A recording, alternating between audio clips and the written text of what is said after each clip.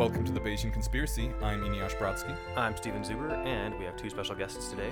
I'm David Youssef. I'm Jess Dickey. Yay, David is in town. He was here, a year ago, about?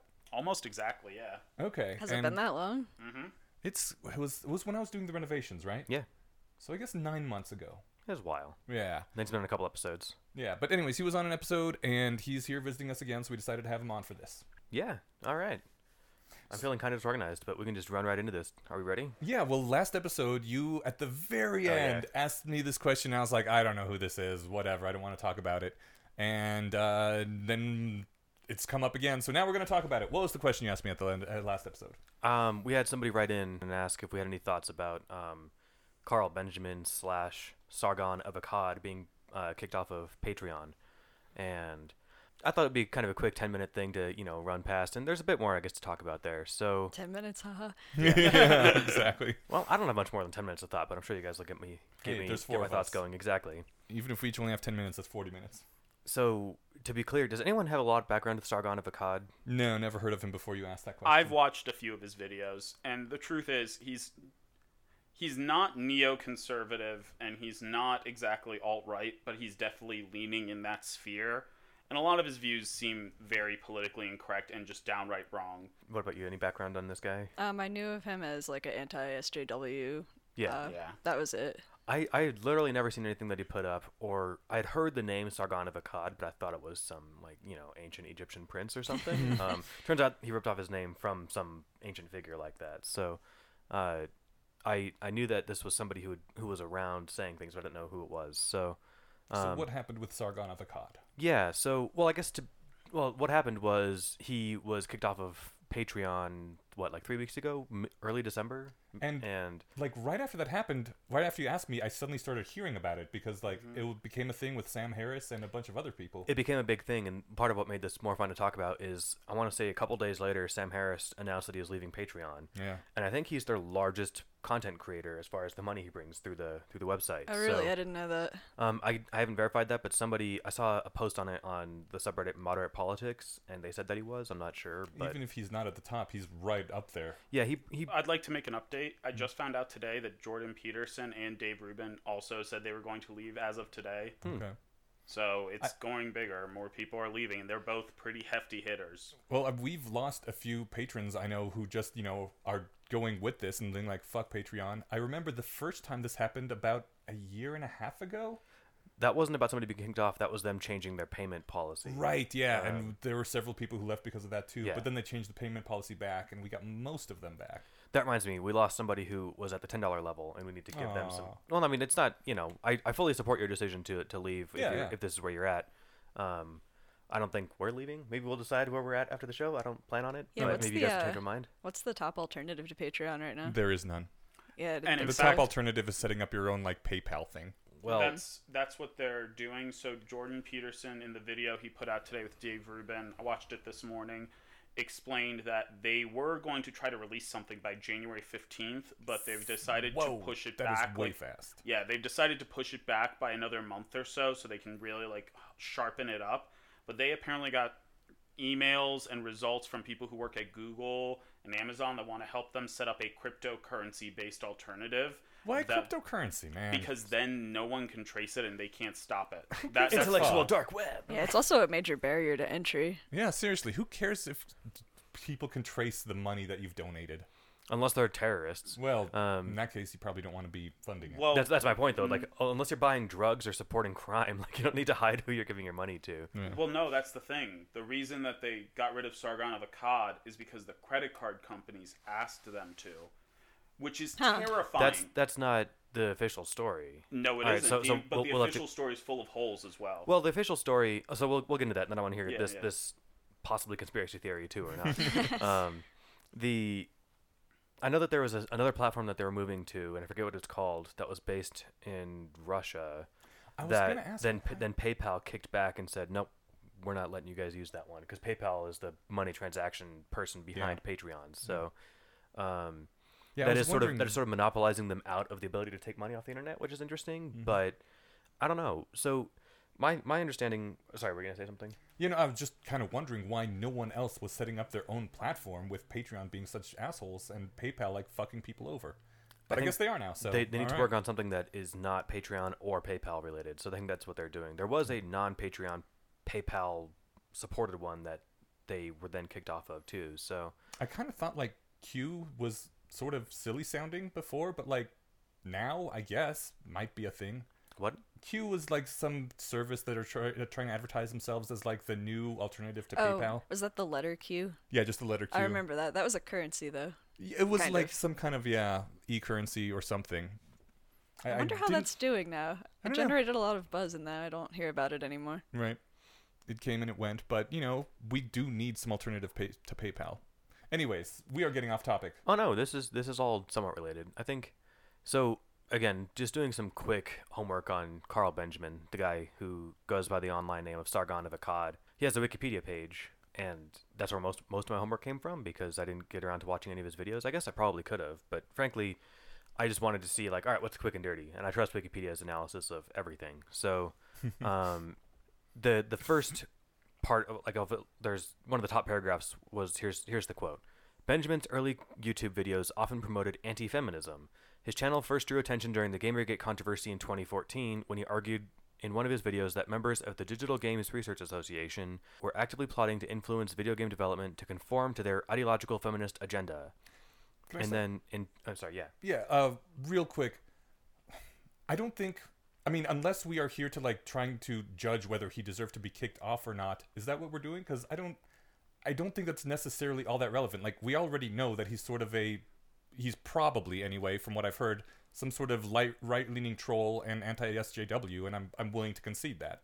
I think I have one more quote, and then I was going to make my quick case about why I think we are here to kind of debate that point, whether or not he deserved it. Okay.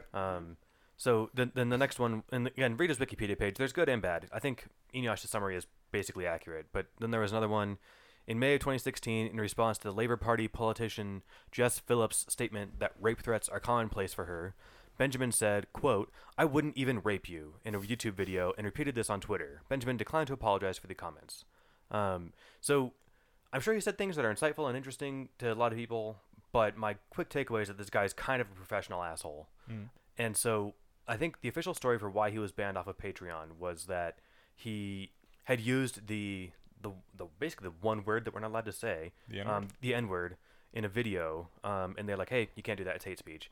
And so what you said is that it's full of holes was that it wasn't on his own channel, I think, and he was using it the opposite of the pejorative way that's usually used. He was making fun of like racists by calling them like white N-words or something, and he was trying to use an insult that he knew would hurt those white supremacists the most, and using that word is an effective way to do that. Yeah, there's not really any good pejoratives for white people.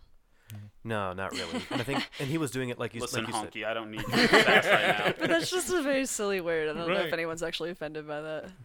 I always thought cracker was white and square. And again, that's a very funny word. It is. It's not like, it doesn't have the punch. I mean, because there's no history of violence associated with it. Yeah. Once there is, then we'll have an insult with punch. But yeah, well, someone will get to work on that. So their official reason for banning him was kind of just, it seemed like, we're grasping at straws. But my thing is that it seems like he has a history of being a professional asshole, and they were like, look, we're sick of your shit. And it's kind of like, I don't know, being brought in on some, they got, not Pablo Escobar, the other big drug guy. Whatever big drug guy they caught in tax fraud. I'm blanking on his name. You know what I'm talking about. Al Capone. Al Capone, yeah. Al Capone, you're right. So it's like, all right, we can't get you on what we really hate you for, but here we got you. Fuck you. Yeah, but Al Capone had actually committed crimes. Right. No, I know, And but I guess it depends on whether you people. think. I use it as an analogy to say we can't catch you on what like we really want because we can't pin that down, but we're gonna get you for whatever we can. And are you okay with that? With Al Capone's situation, or with Sargon? Well, I mean, with that right tactic. now with Sargon. In general, are you okay with that? But also in this specific situation. I mean, in general, are you okay with someone in power saying, "Well, I can't pin anything on you, but I don't like you, so I'm gonna make some shit up"? Okay, so I think the situations are too disanalogous for me to make a comparison there, because on the one hand, we're saying we're going to take away your freedom and put you in jail, not just because I don't like you, because Capone was breaking the law and hurting people and killing people. So like, that was more like, we need to get you out of society by whatever means necessary, and we're not going to just kill you because we're too cool for that, I guess. No, they killed lots of people without due process back in that time. Fair enough. And continue to. Right. That's true. I guess the difference between that and Christopher or Carl Benjamin's position is that no one's taking away his right to do stuff. They're just taking away his they're saying, we're not going to let you make money through us doing it. Okay. Right? So like he could presumably set up his own, They're saying we won't let you use our service. Right. Okay. Yeah, and which is the only game in town, apparently. It is. Kind of. I think so. Yeah. I mean, I'm pretty sure that you could still do on an easy scale. Like, you can sign up through somebody. I'm not sure if he could do his own PayPal if PayPal has explicitly kicked him off or not, but I know people can do that. There are ways to do get a PO box and be like, please mail me checks. And there are ways to do like recurring monthly payments through PayPal too. So presumably if he wanted to do that, he could. I think my thing is like, as far as is it wrong to deny him the ability to use their service is kind of what you're asking. Yeah.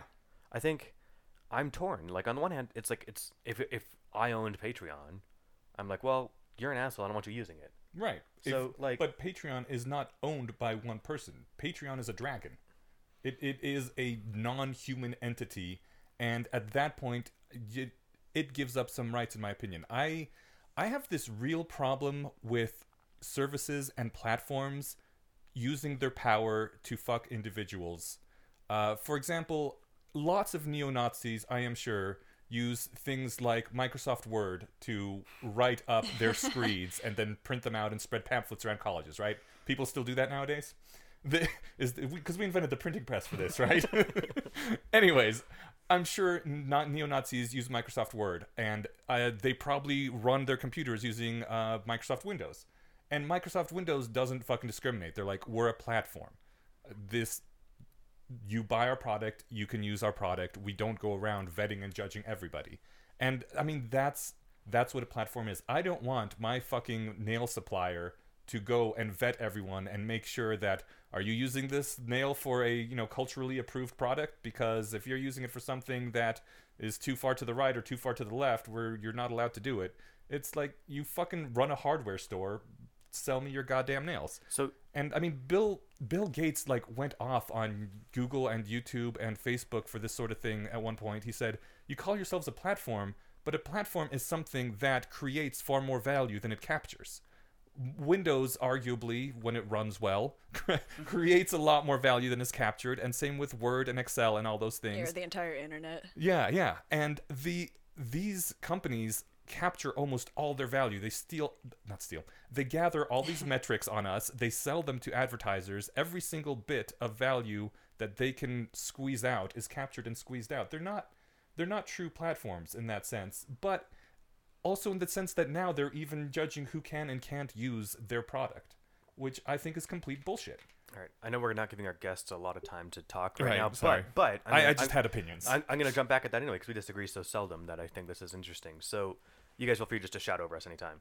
I think, all right, so I'm going to do the reducto ad absurdum that I do to illustrate any point to see if is there any point where you'd say, look, now I'm okay with them banning them from Patreon. Like if Osama bin Laden had a Patreon account, would you say they shouldn't let him use it? If you're literally breaking the law, if you're using your free speech to call for violence, incitements to violence or harassment. So you would do it at law breaking? Yeah. Okay. Yeah, that's why I was pointing out that the Capone example, I don't think is quite the same. And that the tactic of catching somebody for some technicality, that's not a tactic that I would want my enemies to be able to use against me legally. Yeah. So if the current culture weren't he was also breaking tax laws, wasn't he? Well, yes, he was. So they got him on an actual thing that he actually did. Right. And I guess that's that also sounds legitimate. like a joke, but the truth is, think about the amount of money Al Capone had, and that if he had been taxed, that money would have gone towards schools and hospitals. There's a real case to be made that was the crime that did the most damage in the long run. I didn't mean to cut you off, though. That was pretty much my point, yeah. Yeah, and your point still stands whether or not, that was an actual thing. I see what you're saying. I guess, for me... Are you familiar with how the justice system works nowadays? In that this is basically what happens to people. I have never been brought up on charges. Well, so. I mean, I haven't either, but I've read enough about it. The 99% of cases never go to trial, and if they did, the system would collapse. we do not have the infrastructure, the people, the courts, the judges, the money to actually give everyone a fair trial. So what happens is someone gets pulled into the police station under suspicion from the officers that arrested them, and they're like, look, we got you on this and this and this, and they will name, what they want you on is you were selling heroin or something, right? But they're like, we got you on possession of this, we got you on possession of a weapon, you don't have your permit up to date. They will throw so many things at you, and they're like, look, we can press all these charges, you are looking at 100 years in jail, or you can just plea to this one charge. You only spend 10 years in jail. And the thing is, a lot of people who are actually innocent plead guilty. They'll take 2 years in jail for something they didn't do because, one, they're facing these huge charges. And two, they know that if they're one of the tiny few people who push back and are like, no, I didn't do this, prove it, prove that you did this, the court cannot allow people to do that en masse because then the system would grind to a halt. So they fucking throw the book at you if you try to fight it. Right, and it fucks people's lives at a much smaller up. scale, you get those with traffic tickets too. Yeah, if you pay your ticket early, you pay a reduced fine and fewer points in your license. Whereas if you take it to court, you agree that you're going to pay a maximum of 150% of the face value of the ticket, plus you get like double the points. So it's like we're incentivizing you to just not exercise your rights. And so yeah, it's weird. And but the thing is, how many people are not guilty of a felony? Have you watched something that you have not paid for? Never. Right? Have Are you you ever done a substance which is controlled by the government? Absolutely not. I don't feel comfortable in this room anymore. I'm a good drug-fearing, God-loving patriot. Literally every single citizen in the United States can be put in jail if the government wants you in jail. I'd like to point out something. Yeah.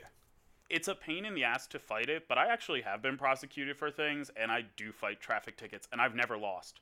That's because I'm not that smart. The cops almost never show up to the hearings, too, because they're too busy. Like, if you are willing to show up, every single time I've always had them say, why are you here? Why did you decide to fight this? And my answer is usually, like, I don't care about the money, I just don't want any points on my license. And every single time the judge is like, if you care about it enough to fight us and risk, like, doing that, I'm okay with it. And they just give it to me. Yeah, that's what I've heard. Yeah. But it's so much trouble. Like, if you're willing to be the jerk and be more persistent, the system actually favors the normal person, but most people don't go after it because it is such a pain. And a lot of times, the reason people will accept those plea deals is because they'll keep you in the jail until you make a decision, and if you accept and take the plea, they'll send you home. They'll often get you out on time served. Yeah. And you now have a felony on your record, but you got to go home. Yeah, and I think traffic tickets are kind of like a watered-down version of the actual law. I was in a courtroom once waiting for somebody else's time before the judge, and the guy before him owned a bar downtown, and the way that works, actually, anyone's allowed to just go sit in court. If you get super bored and you live near a courthouse, you can just go listen to all the dumb shit people get dragged in front of the judge for. Oh, yeah, that sounds fun. Yeah, go watch some lives get torn apart. Anyway, so he was driving people home from his bar after close, and he had an unregistered gun in the car, which he uses for self-defense in the event that something happened, because he drives drunks home because he's a chill dude. So it made it sound like, oh wait, maybe the gun was registered. I forget what the deal was, because the guy... There was some technicality. And maybe he didn't have the right... I can't remember what it was. In any case, we're getting really far afield, but I'll finish this quick story. He had said, because he was right in front of me, and he's talking to his lawyer and stuff, and then his lawyer would talk to they're talking to the room and the judge and whatever, and the lawyer had said, all right, look, if you do this, you could face up to 8 years or whatever it was, some high number because you've got this, this, and this. But if you just do what the judge is saying and plea, you just get served a couple months in jail. And it's like, so when they asked him, how do you plead? He said, I plead guilty, but I want it on the record that I didn't commit the crime I'm being charged, that I'm pleading guilty to. And they said, fine. So it's weird. But yeah, all that aside, I feel like we're sliding down that slippery slope that the intellectual dark webbers want us to. Okay. Which is that being deplatformed or being called out on Twitter is the same as being charged with a crime, and it's not. No one's gone, as far as I know, to Carl Benjamin's house and cuffed him, right? I don't think anyone gives a shit about being called out on Twitter. Most people would, like Carl Benjamin, would actually probably like that because it would give them more views. I was being trolly. Okay. But being taken off of Patreon, that for a lot of people, that's how they fucking pay for their heat during the winter. And that's his livelihood, sure. To be fair, he earned when he was kicked off, he was making $12K a month. So if he didn't have money to save for the winter, that's on him. But I'm being an asshole. Yeah, so no. The and I mean, to be fair, it's not even that I care about the money that much. It's like, I mean, we're on Patreon, we make some money. If we got kicked off, whatever, we both still have jobs, right? But it's the fucking principle of the matter that you can just make people these promises, like, yeah, we'll be your service, you can use us, everything, and then be like, oh no, we don't like what you're saying, get out of here. So I dislike them exercising censorship powers. So you're drawing a line between a business owner and a dragon like Patreon or Apple or whatever, right? I'm drawing a line between someone being silenced for having the wrong opinions. And even though I do think his opinions are wrong, I'm like, let him say it. All right, hold on. May I make an argument where I agree with you, but I'm attacking it from another side? Sure.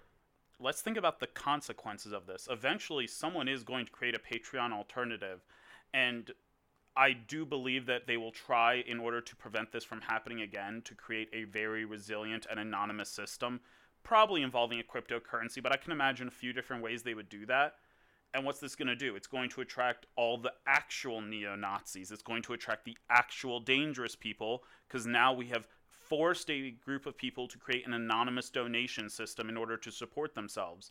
Like, even if you think Sargon of Akkad was completely wrong, I think this does more damage than good in the long run, because it's just going to polarize things further and create a new platform that will enhance more hate speech. Yeah, like, if they kept it on Patreon, then they could have said, hey, we gave Sargon of Akkad 3 warnings, and now we've taken him off for a month. He'll be back on in a month, but we're giving him a warning, and they could have enforced the idea without creating this terrible dynamic. Yeah, they kind of just murdered him. Yeah. Yeah, that's actually a really good point, and that's a good way to put it, that they martyred him on this, because they, as far as I know, he didn't get like real warnings or something. I did see the video that the person who told us about this sent in, and he wasn't given a heads up. He wasn't given, a slap on the wrist. Like I said, a month's off, saying, look, we're going to hold this month's payments from you because you need to get your shit together. That would have been probably a good enough wake-up call. And then maybe he would have, done something different. But, if you owned to make it, again, absurd, if you owned a bakery and somebody came in and said, I want a cake that says, fuck the Jews with a big swastika on it, would you make it for him? I would not. And can I explain to you why? Aren't you silencing their way that they wanted to celebrate with their cake? Yeah, their free speech. No. Here's the thing. If I had pre-made cakes available and refused to sell them to a Nazi that wanted to write fuck the Jews on his own cake, I would absolutely sell that cake to them, because it's just a product there that for anyone to buy. If they want me to invest my labor to like customize it, then that's a different thing. So even if all of your cakes came with a tag on them that says made by Inyash's Bakery, and so when they post pictures of their big Jew-hating cake on YouTube or on Facebook, it's going to have your tag on it. Whatever, man. All right. I make cakes, people buy cakes. I think people sell notebooks and then they write racist thing in them, but I've never looked at a notebook company and said you're supporting hate speech. Even when their names are at the top of it, I've never really blamed them. No, but the manufacturers of Tiki Torch did come out and say, like, we don't condone what those idiots are doing with our Tiki Torches at that white hate rally. So well, that's because they were using the product incorrectly. If someone you have to stand still to keep the bugs away. If someone was to actually like start some kind of hate campaign on my bakery, being like, "How dare you sell to Nazis?" I would say I do not condone the actions of these Nazis, but I wouldn't stop selling to them. All right. So I think for me, I don't know, I'm torn. And maybe there's a less fringe example than Sarkhan to look at, which is Alex Jones was kicked off within a week of like... Wait, did you say less fringe? I meant less controversial example. Okay. Yeah, thank you. Good point. So he was kicked off of YouTube, Patreon, Apple, and some other giant thing within a week, maybe Twitter. Yeah, social media platform or something. Yeah. And so this came the week that because Alex Jones is the conspiracy theorist radio show host who boasted a weekly phone call to Donald Trump before he became president. And he was like, he's the main guy behind like the school shootings being fake and those parents are paid actors. And so when he would say, hassle these actors because they're just out there to try and stir up the shit and take our guns, and people did that, that's lit the by for years. And then what finally prompted people to kick him off was when he encouraged his listeners. Well, I don't think he said go out. I don't think he said, quote, go kill Robert Mueller. What he said was like, I've got a big audience. He'd better be careful or something. It was some it was veiled implied threat. against the director of the special counsel of the FBI, and that was like, all right, cool, finally we got him. We can't get him on being a complete fucking piece of shit, but we can get him for breaking this, for towing this legal line. Yeah. And so for inciting violence. Yeah. So for implying incited violence. Right. So that's implying incited violence might not even be a crime, but do you support him being taken off? I think once it's at the point where any reasonable person can tell that he is threatening someone's life, then yeah.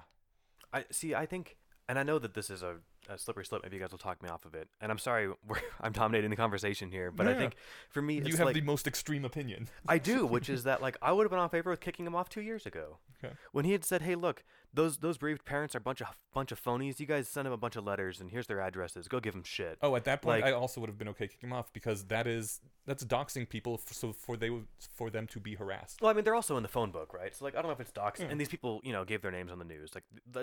I don't think it's even really doxing, other than it is just saying, "Go be an asshole to these people." I think our harassment is that actually against the law? I think our harassment laws are a little too light. That sort of thing should be illegal, is it not? I guess I don't really care what the law is. If your information is public, I think that it's fair use to publicize it further. The truth is, I'm pretty sure if someone did 20 minutes of Googling, they could probably find my phone number. Oh, yeah. I'm sure it's somewhere online. And if they publicize that somewhere, I probably wouldn't be happy about it. But I don't think I have legal ground to tell them to take it down. Because at worst, they could just be like, click this link and I'll redirect you to David's number. I don't think there's any way around that. Yeah, there's a point that I wanted to make where I do actually think that there's a difference between, for example, the small cake shop and the huge platform like Patreon. I think that the scale does matter after a certain point. Mm-hmm. Because even if your phone number is in the phone book and people can find it, if someone with a really significant audience behind them publishes it, then you get a huge stream of harassers. It's worth making the distinction at some point by how much damage can be done to either the person whose livelihood got taken away or by the person who's being harassed. Quantity has a quality all of its own. So your position then is that it's you draw the line at the law, whatever the law is. Presumably, maybe. I don't know. Presumably. Yeah. But I'm drawing the line at the law because I think the law is fairly reasonable in this regard. And the difference between the cake shop owner and, well, I guess you bit the bullet in the cake shop owner, which was I'd sell it to him anyway. Yeah, I actually disagree with that. Really? Yeah. I also, and it's I also just the wouldn't matter hire of a scale. neo-Nazi to work on my house, right? If I was, I didn't mean to interrupt, but I just wanted to, I had this other example that, you did a lot of housework last year. Mm-hmm. If you were contracting out some of your work because you needed help or something, and there was, applicants or whatever, and, one guy was like, yep, I'm a neo-Nazi asshole, I got swastika tattoos on my face, and this guy's like, I'm a normal dude. You probably would hire the normal dude. If I had the choice between them, yeah. Even if, I think the idea that you don't want to support somebody who's gonna use your money or your whatever to. No, it's not nearly that. I would just be much less comfortable having a neo-Nazi in my house or around my person. I think I didn't make that point very well. I guess. I'm sorry, Jess. Go back to yours. I've lost my train of thought. Yeah. I don't have a good place where I would draw the line necessarily. That would be the difficult thing to do. But for example, Inuyasha's bakery, if you did bake a cake for a neo-Nazi, that could ruin your reputation among the small area that you operate in. Yeah, but if you were in the 50s and you served a sandwich to a black person, that could ruin your reputation too. Yeah, but there's one case where you're doing the right thing, and one case where you're doing arguably the wrong thing. I mean, it's not gonna. Neo-Nazis are not analogous to 1950s black people. Okay, I'm not saying I'm gonna actually step in here. The fear is this: even if it's completely justified now, what we're doing is allowing Patreon and the mob, because that's really what it is. It's the overzealous social justice warriors who may have a good point, but are using their numbers to pressure a company with ideology to change their actions and to deplatform people. And it's really easy to just expand that out. The fear is that maybe this guy does deserve to be kicked out. Maybe his morals are genuinely bad enough. But once we've set that precedent, it's easier and easier to expand that to just everyone who disagrees with the party line. Who's the guy who directed the Guardians of the Galaxy? James Gunn. That's literally what happened to James Gunn. Yeah, and he apologized 2 years earlier. That's the most infuriating part. Right. He actually publicly apologized for that, but it wasn't enough. James Gunn thing was different. He was fired. He wasn't said you can never direct again. We're we're taking away your director's license, right? Well, I mean, it's nice that there's more than one employer in Right. that industry. So there isn't more than one Patreon. Okay, so I see the point you're making. I think, But that's besides the point. You thought it was unjust that he was fired, right? well, to David's point, the whole like they first went after the Jew hating neo Nazis, and I didn't speak up because I'm not Jew hating neo Nazi. Then they came after so like I'm familiar with the line of reasoning, and I think it's. Is Maybe it a it's slippery just- slope fallacy to say like then they're gonna go after everyone else? Well, it's Maybe not a it's slippery slope when it's anecdotal. actually happening. Yeah, like I've seen it. I think it's kind of what happened to Jordan Peterson. Like I think he started very sensibly, but he made one or two positions that made him not socially acceptable. Transgender And- lobsters or whatever. Yeah. And what ended up happening is because he became so polarizing, the only people who would accept him and talk to him was the right. And you can watch him become more right wing over the year because he has had no one else to communicate with. By Same with- ostracizing him, you just radicalized him even further. That's my fear with deplatforming people. You're just going to keep pushing them to more and more extremes. And do you think Sargon of Akkad or his followers are going to become more reasonable or more inclined to the liberal viewpoints that's the end goal of the Patreon company? Or are they just going to become more pissed off? I like that line of reasoning because it's sort of completely separate from everything that Sargon says or does. It's more Yeah. just like, what do you think is going to happen? And that's an important consequentialist way to look at it. And I think it's hard to. I'm sure there's a way to make that example not follow through, right? It's like if you take away, whatever. Like maybe his followers won't follow him to a new platform and this will effectively close his channel. But I don't think all of his followers are going to leave this with a good taste in their mouth about Patreon or the social justice warriors and the mindset that push this forward. Even if in the future they are very correct and they should change their mind, this is going to taint it forever. Well, I also think one of the reasons these people are silenced is because the silencing is effective. It makes the lives of these people harder when they say these things. They're punished for it. Other people see that. You get less of this speech. But I am Donald Trump is president. right. That is my rebuttal. It doesn't silence it. It Well, I doesn't mean- change it. It just pushes it underground. And then when people have the opportunity to vote anonymously, they will let it out. I think I was going to say the exact same sentence for a totally different point, actually. That, like, I think since we did that episode on punching Nazis, I was just thinking about that. I'm not more in favor of punching Nazis necessarily, but I'm in favor of taking them off of Patreon or not letting them post YouTube videos or something, right? Well, And I get. do you think that Sargon's a Nazi? No, that's not the point. I'm making. I didn't mean to equate that. I'm making a separate thing, and I think the reason I was thinking of Donald Trump is that like we're in a very reactionary stage now as a society because we have this admitted child molester. And, well, let me not be super strawmanny.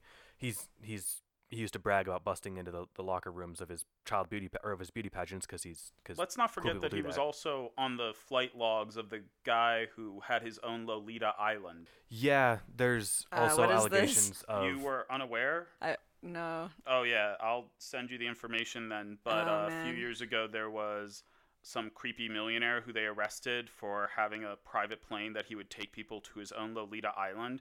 And if you look, Donald Trump's name is on that list of people who were on the flight logs, as is Bill Clinton, interestingly enough. But everything is corrupt and terrible. We can talk about that later. Wow. I think I brought up Trump because like it changed the pulse of society like a lot. Like it would be one thing, Clinton had to at least go up there and pay face value to like being a good person, and he couldn't get up there and say, "quote I could shoot somebody on Fifth Avenue and I wouldn't lose a single supporter," and be totally right about that, right? Right. If Bill Clinton did shoot somebody on Fifth Avenue, people would have stopped voting for him. He at least had to hide it when he raped someone. But I totally Yes. didn't he? All right, I think I'm not sure what the litany of Bill Clinton's sex crimes were compared to Donald Trump's, but I'm pretty sure Clinton wasn't trailing 16 odd allegations before he became president. Right. The level of Yeah, that kind of thing used to be a deal breaker. it used to be a deal breaker, and now again doing it 15 times isn't, right? Bragging about it isn't. So that's where people are like reactionary too. And I get I don't like the label social justice warrior. Actually, that makes it sound like I'm a sympathizer. I'm not. The tactics are disgusting. The Witch hunts, essentially. yeah, and and they can be just as bad. They do doxing of people that they don't like. I couldn't pull up an example because it was a couple years ago, but where they're mad at somebody, so like they sent them pictures of like their kids leaving school. But and you're it's like Whoa. we know Oh, we I know where your remember kids that, we know where yeah. your kids are and all that. So like, but you're okay with it in this one case. well, no, what I'm saying is that I'm more sympathetic to the Steelman version of their goals. And like I'm sympathetic to their motivations. Like things are kind of fucked right now. I'm absolutely in And favor so- of their goals. I am in favor of social justice too. It's their tactics that I have issue with. Yeah, and so I think the whole I don't know. I didn't like the idea. I guess people can do whatever they want with their money and stuff, but like if does somebody own Patreon? Is it publicly traded? I don't think it really matters. Like the point is like if somebody using a service that I made or that I helped, that I co-owned or something, if we ran a blog on our website or something and guest contributors could post things, and it turned out that one contributor would say fairly inflammatory things on our blog, and then probably the most inflammatory person on our blog, just to make the example easy, but not full out batshit crazy, but then they did batshit crazy stuff on their own time. And they frequently linked to their, they were super prestigious, and they like, oh, well, look, I post on the Bayesian Conspiracy's website all the time. Look at how cool I am. But they would go off and say terrible things. The Sandy Hook parents are actors, and, all this and that. I think it'd be fine to say, you know what? Sorry, we don't want you posting on our blog anymore. You kind of suck. Yeah. So, like, But don't you think it's fair to give them a warning first and be like, hey, we would appreciate it if you're not going to link to us. Like, we'll be fine if you posting, but please don't link to us if you're going to say these things. Like, the idea is not that there should not be a line somewhere. I agree with you that there definitely should be a line, and even Patreon has the right to draw a line and say, we don't want to support this. The issue is the method in which they executed. They gave no warning, they did not communicate, and they essentially succumbed to the mob. And the worst thing is, if they back down and switch, now they're sending an even worse message that's going to encourage even more crazy people like Sargon of Akkad. Yeah. Like, they've put themselves in the worst position by doing this. It was a dumb execution, and I think that the manner in which it was kicked off is related, but a separate issue from just the idea of like, should he be allowed to use Patreon? Can I make a counterpoint? Mm-hmm. Craigslist. Like, Craigslist is famous for not really judging or giving any fucks. They just put up your ad, and that's it. But they just got rid of their, like... They did get rid of their adults because they were required to by law. Yeah. They got rid of their what? Their adult section? Their adult section, yeah. That's their prostitution section? Essentially. Basically, Okay. yeah. But Craigslist just, we're a platform, put your ads up. We don't vet, we don't do anything. I mean, they would, if it was actual stuff like exploiting children, that would get taken down. Yeah, or like guns for sale. Yeah, exactly. But for the most part, they're like, you can put whatever you want on there, and I respect that. I would not respect Craigslist nearly as much if they were like, oh, I'm sorry, you're too Christian, you can't sell your Bible paraphernalia here. Or, oh, I'm sorry, you're too rationalist, you can't advertise your blog here. I think Craigslist never made pretensions about being like a good company, like a morally grounded company. Like there Did the Patreon? thing is, I was about to say. Do they call themselves the Christian company? No, I don't mean that, but I know that like Craigslist is famous for people selling people stolen shit. Okay. So like I break into your house, steal your TV, and put it up on Craigslist that night, and like Craigslist doesn't care. It's like we're just facilitating the deal. It's not our Right. problem where the stuff came from. Is Craigslist supposed to look into every single TV that's put on their website? No, but I think it would be cool if they found somebody who was constantly selling stolen stuff that they're like, all right, we're gonna ban your account. Okay. Okay, so let me point out something. So they did ban the prostitution section, right? Mm-hmm. They also got rid of that from Backpage, which was another big website that had a similar function. Mm-hmm. And if you ask sex workers, their lives are much worse now. Yeah. They're much harder. They're much more dangerous. They're being pushed back out onto the streets and having And- to rely on pimps. And I bet you if they tried to start monitoring who was selling stolen stuff online on Craigslist, what you would end up creating is either another website or it would go back to the old way where people would just try to fence it in person. And that's probably a lot more dangerous and risky, and it would probably have more violence. Like, it's by banning people selling stolen stuff on your website, you have not stopped stealing, and I don't think it would stop the person who was willing to steal in the first place. You've just made the entire process of stealing and selling more risky and more dangerous along the whole way. Well, not just that. Craigslist isn't a police department. They True. don't have investigators. That's the police's job. If you ask Craigslist to start policing that thing, they're going to do the same thing that every single website has had to do since FOSTA SESTA got passed. They're just like, I'm sorry, you're not allowed to sell any TVs on our site at all. Since what got passed? FOSTA SESTA? It's The sex worker. Yeah, it's law. the big sex worker bill that fucked over all the sex workers in America, basically. And it is the reason that It is speculated that's one of the reasons that Tumblr got rid of all the porn stuff. It's just like, if one person out there is using Tumblr to facilitate sex work, then we're fucked, and so just outright ban on it entirely. Yeah, Well, I'm sorry, I was going to say, I think Tumblr's thing was that they've been having minors have been posting sex videos themselves since the inception of Tumblr. Right. And they've gotten a handful of slaps on the wrist, and I think finally whatever happened, they're like, you guys need to get this shit under control or your guys are going to all go to jail or whatever, right? So they're like, all right, cool, ban hammer, super hard. Right. The entire law is fucked. It's basically well, doing that to the entire internet. Well, I don't know. I guess I need to look at this law. I don't know anything about it. I just know that I think Tumblr's thing was specifically about minors posting pornography of themselves. What I'd heard about Tumblr was that advertisers weren't comfortable with putting their content along with the porn. And I mean, not that was like the major, driving force behind it, but that was a major consideration. I thought it was specifically underage porn. Like, porn sites do great, you know. I was about to say, I'm pretty sure Pornhub can support advertising on a few risque Tumblrs. Yeah, but they don't get, like, Tide advertising. That's true.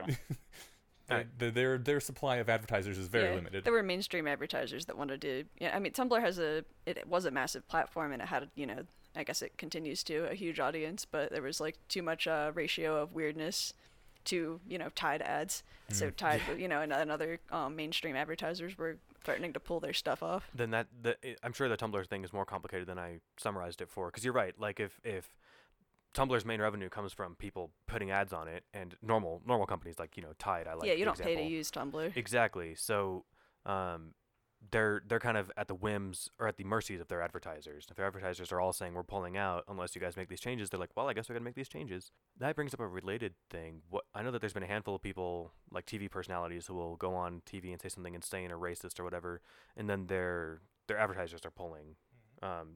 What are your thoughts on that?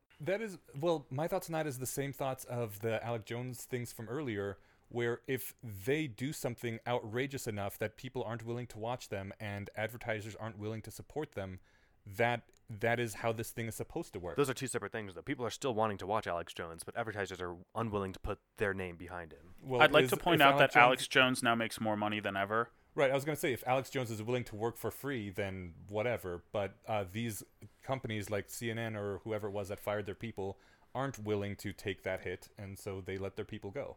I mean, that is kind of the market speaking. But are like the advertisers doing something wrong by saying we're not going to give you our support anymore? Because like, are they dragons in this case, or are they people? Go ahead. Two things. I'm going to go to the bathroom, and you had something to say. I actually did want to hear. Oh yeah. Okay, go ahead. Oh wait. You said. Oh, wait till you get back. Yeah. Oh, okay. Well, then I don't know. What I was going to say about advertisers is that they are not people. Yes. It's the scale argument again.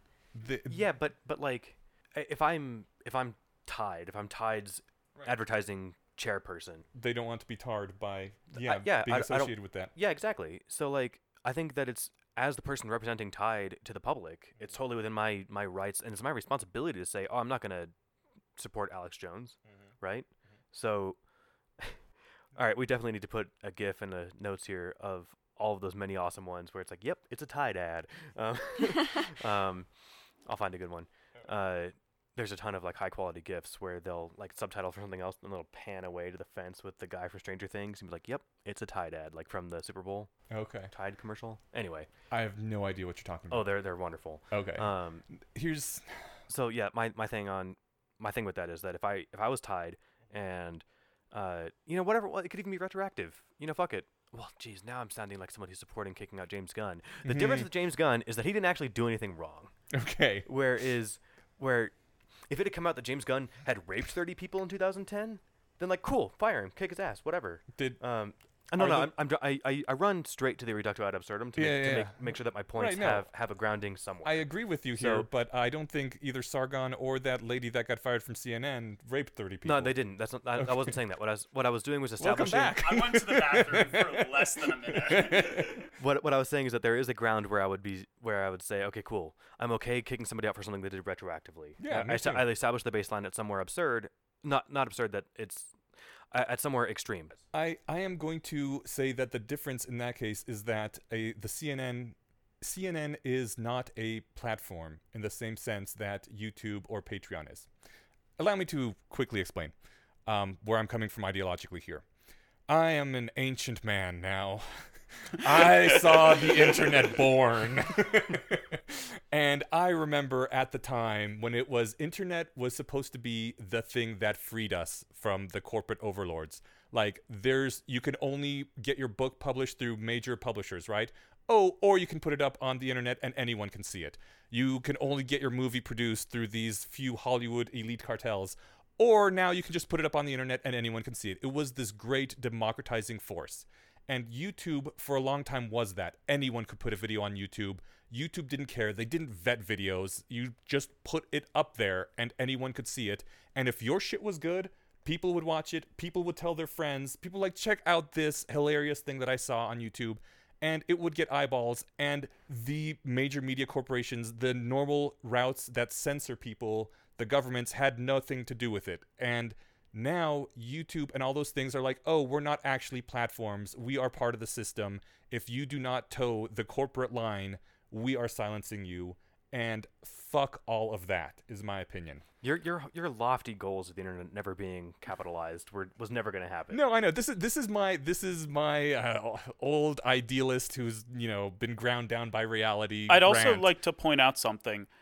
We all hated it when YouTube included ads, but the money they generated from that, they started being able to give back to the video producers for the first time. So yeah, for a long time, you could be independent and put videos on YouTube, but unless you were able to leverage that in some way, YouTube was not enough to sustain yourself. Now that is not true. Like, you actually have people who survive on YouTube. The corporatization of it made it more viable for actually more people to speak their mind freely and to communicate. Like, I think that it's not as bad as it looks at the moment to have corporatized the internet, but it is annoying. It also gave a lot of headway for some really unsavory characters to have what I had the phrase, some bad motivations is the bad way of putting it. I had a better way of putting it. Perverse incentives. Thank you. Yes, mind reader. High five. I was literally thinking ill-gotten gains. So the perverse incentives to get views at all costs, and then you Right. get those unsavory characters who are. Who's that guy who went through the Logan, forest? Logan Paul. Yeah. I had a friend over a few weeks ago, and we were talking all about him. And apparently, has a brother, and they Jake Paul. Then they do all kinds of weird shit, and like that. So the capitalization of YouTube also did that. Yeah, well, they're total douchebags. Right. But that doesn't mean that they should be kicked off of YouTube. No. I'm Like, making a lighter point here, which is saying that by being able to give back to content creators on YouTube, it also incentivized people to be really gross to do whatever it took to get YouTube views. I don't know if that was even the corporatization of YouTube. I think it's also just the attention. Yeah.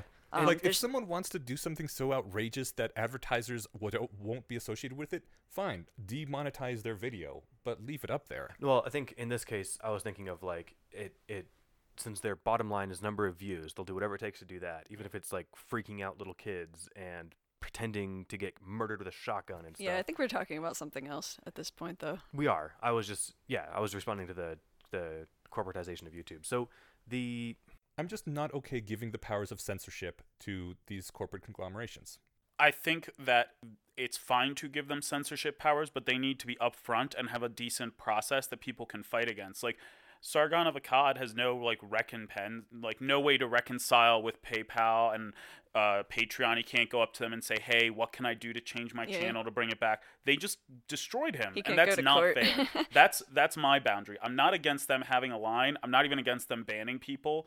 But if they're not going to do it in an ethical, above board, and transparent way, it's too risky. It's way too risky. There's way too much potential that right now the people in charge of those companies and the constituency they're aiming towards is very liberal and has really good ideas. But that's not guaranteed to be true forever. Yeah, the culture could easily change. Yeah, and then maybe you've created a precedent where you're allowed to discriminate now based on the majority not liking what you say. Yeah, like Sargon can't go to court and fight his traffic ticket in this case. Right. It's like almost a whole different rule of law is being used in both of these cases. That's a very good point. Yeah, it's not actually fair. The law would have been more reasonable to him.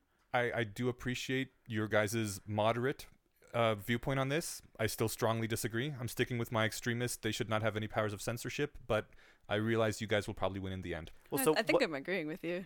What if they had terms of service that said you can use our website, but you can never use the N-word in any context outside of a historical context? And if you do that, you can do whatever. It's kind of like saying I'd be fine with that. I think that's perfectly reasonable as long as they're upfront if they're and upfront clear about it. and it's not in their 36-hour long document. Yeah. But if there's a list of no-nos at the top of their terms of service and said you can't use the N-word, you can't post pictures of minors in technically legal but obviously not cool, whatever, whatever, borderline child porn or something. I'm trying to think of other things. Softcore child porn. Huh? Oh, Yeah, geez. that's so sad. So I'm trying to think of other things that are technically not illegal, but where we can say as a company you can do whatever you want except for these things. Would that have been all right? Or would you say no? If you're gonna be as big as Patreon, you have to allow anyone to come on there, post softcore child porn, and use the N-word with abandon? Yeah. As long as you're willing, I like it that you're willing to die on this hill. I am. No, that's totally cool. I mean, the softcore child porn, you're getting into, again, areas where I have moral qualms with the actual thing. Like, I again, also not good with people calling for violence on YouTube. But in general, no, I'm not good with there being censorship powers. I understand, okay, you just can't say the N-word, but then we just have 7 new dirty words. Sure. Going back to Tumblr for a minute, too, there's kind of a sense in which this goes back to the whole banned items store discussion, and I guess I'm pulling away from the moderation a bit, but whether it was like the FOSTA SESTA thing trying to keep people from using Tumblr for prostitution, or whether it was the advertisers, one of the negative externalities about them banning all of the porn sites was that I know there were a bunch of fan artists and fanfic writers who also got banned because they were drawing like Sherlock and Watson having sex or whatever, or like they had one picture with titties in it at one point, but like some of these people actually they made their livelihood off of commissions and they got banned over things that weren't even like the target. Yeah, and certainly the execution there, they hit. That's why I think that it was largely some huge push. Whether it was their yeah, it definitely was. Yeah, because they hit back really, really hard, and they're like, no, we're not even going to analyze stuff. We're going to just run some image search software on every picture on the website and ban everything that flags anything without looking at it. Yeah, a bunch of people were panicking beforehand too, and they're like, I don't even know what to delete from my blog before they do the purge. Yeah. Some people got hit and they didn't even understand why. They didn't even have a blog that had anything pornographic on it. They might have reblogged something that someone else at one point. Like, it's just a mess. I mean, on the one hand, this is also a reminder that as long as you are running on somebody else's software, someone else's thing, you're never safe, and everyone should have their own blog whenever possible. But yeah, but that's awful. I know that's not realistic. I mean, that's one of the reasons I've never bothered with Tumblr or any of those. I'm like, nope, just gonna get my own website, pay the money, because I know I can always keep it up unless like the government actually comes and shut me down. But again, that's not necessarily true either. If people have already gotten Patreon and YouTube and PayPal and everything on their side, who are they going to go to next? They're going to be like, okay, ISPs, we see that you're still allowing this person's content through the internet. Okay, web hosting service, we see that you're still hosting this guy's. I mean, even if I were to buy my own server that I have up 24 times, I still got to connect to the internet through wires somewhere, some sort of service provider. They can just contact Comcast and be like, you're letting this guy's data through. Don't you know he's a Nazi? Well, that's why I'm pro net neutrality. I'm just going to jump in and say this. I think I'm leaning a little bit more towards Ineos's side, but it comes down to a fear of the end results. Like, I have very little moral positions about this, honestly. But like I said, I'm worried that this is just going to create a new system where it'll be easy for worse people to funnel money in even more hidden ways, because that's what is incentivizing right now. And that's way worse, in my opinion, than anything Sargon could have said. I do like how you're very easily and it seems just able to take the long view and say, look at what this is going to do. Forget what you guys, forget the reasons you're doing and all that. Just like, look at what will probably happen. That's, I think, a valuable thing to look at. And I didn't even think of those considerations before you mentioned it. Yeah, I'm terrified of what this is going to create in the next year, because I think what you're going to see is a Patreon alternative at the end of the year. And I guarantee you it's going to be used by a large number of people who would never dare go on Patreon because it would have brought them too much scrutiny. But now that they have a subtle way to funnel money that cannot be hacked, even if it was created for a good reason, it's going to end up helping neo-Nazis and alt-right people.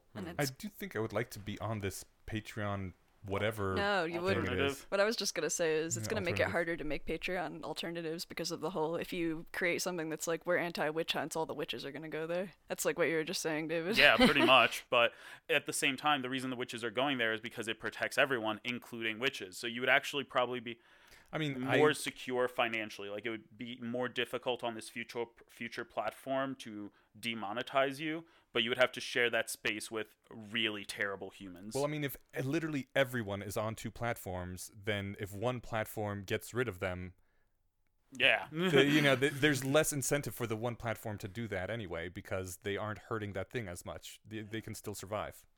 I would like everyone to be on two platforms, just so that they aren't, putting all this power in one corporation's hands. I should point out that the reason that Sam Harris left Patreon wasn't out of solidarity with anything Carl Benjamin said or did, or with any sort of endorsement or even protest. It was more just like your thing of like, in the event that Patreon wants to, swing their ban hammer a little harder, I don't want to take the risk, so I'm going to just be all fully self-sufficient. Right. Same reason I have my own blog. You don't want to be reliant on other people to that extent. Yeah, the thing is now all of Sam Harris's enemies can kind of point at him leaving and say, aha, we knew he was a neo-Nazi. Yeah. Fuck them. They were going to say that anyway. I They kinda have been think saying so, that. yeah. And yeah, I mean, you mentioned that Jordan Peterson's gotten more annoying in the last year, and I think now I don't know a lot about him. I get the impression that he was never ready for like the level of attention he got. And I then agree with that 100%. The second he got the not spotlight, he's expected. just like, oh, I need to keep the light on me and keep saying crazy shit. And now he's like full climate change denial and Yeah, I read 12 Rules for Life, and it's got none of that the stuff that you see him like blogging about now, or people talking about him. It's a great book, and I will still say this to this day.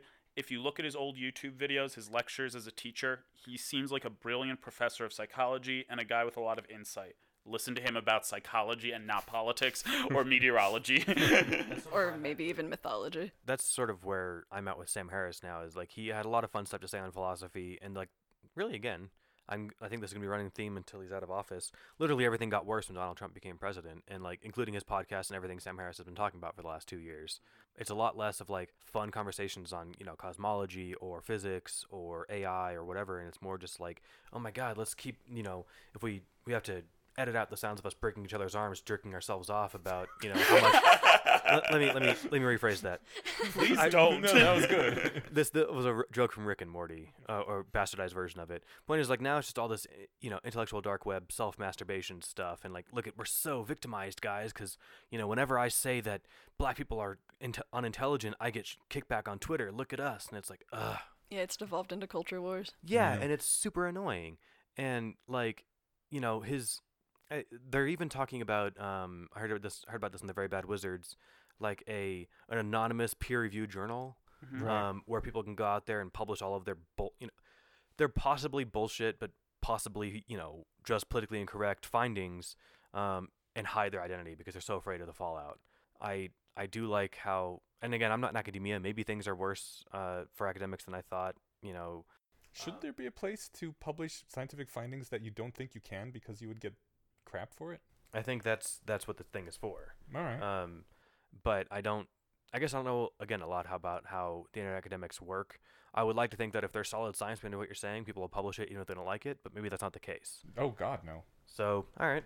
I mean, academia has more backbiting in politics than most places. Well, I guess my rosy-eyed view of science would have been that the science speaks for itself. I mean, that's pretty much what happened to that guy who got fired from Google. I don't remember his name now. Right. But like, I read the paper he wrote, and I don't think it was tactful. I don't think it was. The phrasing was unfortunate. Yes, but none of the data he pointed out was wrong. And the worst part, the thing that made it most infuriating, is at the end he's like, okay, these are the reasons I think there are not enough women in tech. Here are my suggestions to fix it. So even if you thought he did everything wrong, at the end of his article, he legitimately was trying to fix it. But because it was not politically correct, he got screwed for it. And that was not even that was an internal memo within Google. Right. It would be so much more terrifying to try to do that on a public platform and publish it. And That's so scary. I think people have a right to be wrong. Like, I don't even know that he was right. He very well may have been absolutely wrong with what he wrote in the memo, but you have a right to be wrong about something. And not be considered a bad person for having said it. Well, yeah, not be kicked out and made a pariah. Did you get a chance to say the thing that you were waiting to say a few minutes ago? I know it's been a while. I think I forget what it was. Oh, I'm sorry. If it's important, it'll spring Yeah. back to mind. I'm just actually thinking of how relevant this all is to the Less Wrong posts, and also that we've been talking about this for a very long time. We're starting to just talk in loops. Yeah. All right. Shall we move on? Yes, but I'll move on. You have final thing to say. My final thoughts on this is that I understand much better your position. I think I understood it pretty well before. And I think with the combined might of Inyas, David, and Jess, I think I've moved more towards the idea that banning him was a bad idea, or more towards that position. I think I still like the idea, like, if it was my website, if I owned PayPal, I would say, no, I'm not going to let you use it. You fucking suck. I think I stand by that, but I do see the point that, like, this isn't you, Steven, the person, or even, John PayPal or John Patreon and their personal thing. This is a gigantic company, and for a lot of people, it's the only way they get stuff coming in and out. And I think I see where you're coming from. But as far as saying the bad thing or maybe being wrong in public, being okay, Louis C.K. was back in the news this week. Oh, really? Oh God, I heard about this. What happened? He's been doing a bit of stand-up, and he made a joke. I didn't read the full joke, and I don't know if there's a video of it or not. But it made the, if you're familiar with Louis C.K.'s comedy, he makes like a lot of like jokey arguments and has fun, and he does it in a way that is often like insensitive. So the joke that he made this week was that being a kid who went to a school where a school shooting happened doesn't make you interesting, and that millennials are boring or something. I forget the full context, but it was Strikes a little too close to home. It was inflammatory in the sense that he's saying like, look, just being involved in a school shooting doesn't make you interesting. Mm-hmm. So the kickback was being super insensitive to that. If I'm missing an important piece, let me know. I don't think I am. I think that was the thing. It was a mean joke. But so my thoughts on that is that it's a mean joke, perfectly consistent with Louis C.K.'s brand of humor. He's made mean jokes in the past, but this isn't even a target. He didn't name a name and say you're boring, right? I think he was just saying that, like, look, having something scary and interesting happening near you doesn't make you interesting. So I heard about this yesterday, and my thought was like, because I could tell what the person who told me this wanted to hear was like, isn't he a fucking shithead? And I'm like, well, if he wasn't already on such thin ice for where he's at. That joke would have been perfectly fine in a routine of his 3 years ago before this drama came out. Some people would have been unhappy still, but it would not have like stuck out like a sore thumb the way everyone is like looking at him right now. That was exactly what I'd said. I mean, that's basically a Sarah Silverman joke. She could deliver the exact same joke because her character is also like a horrible person. That is actually a very good point to make. And I think that my thinking was just that, like, come on, Louis, you've been an entertainer for so long. You know what the public perception is right now. You got to ease back into this if you're going to get back in at all. If you start making jokes surrounding dead kids, not hypothetical dead kids. Like, he had one joke about, having plastic bags where you could put, dead bodies in every 3 feet of America because, people should be allowed to kill people or something, whatever it was. Oh, murder should be illegal. That was the bit. And then, we'd have, public ways of disposing of the bodies because people are doing it all the time. Just like acid baths on the street instead of trash cans. It was plastic bags. Okay. But so that joke was funny. I don't think it stood out that much. Even though he probably talked about dead kids in that joke. In this, he's talking about he's talking tangentially to people who actually exist. Yeah, specific inflammatory cultural phenomenon. And at least it wasn't. It was inflammatory, but I guess what I was thinking what David had said, that like 3 years ago this would have been a Louis C.K. joke that we could all laugh at or say, "Ah, man, you're being kind of an asshole," and just roll our eyes like, "Well, I guess that's Louis." But now it's like, dude, come on, you gotta take it easy. Anyway, that was my Louis C.K. bit. We have a section on the notes called Stevens. What was it? Stevens pot, stir Stevens pot or something. Yes, Stevens. I don't stir think that's the how pot. it was phrased. I kind of stir Stevens pot. I like it better this way. It makes me feel like I'm entering an escape hatch with you. Enter the Steven pod quickly. How else will we get to Mars? Let's see. Side topics / to indulge Steven / stir the pot is what it was. Okay.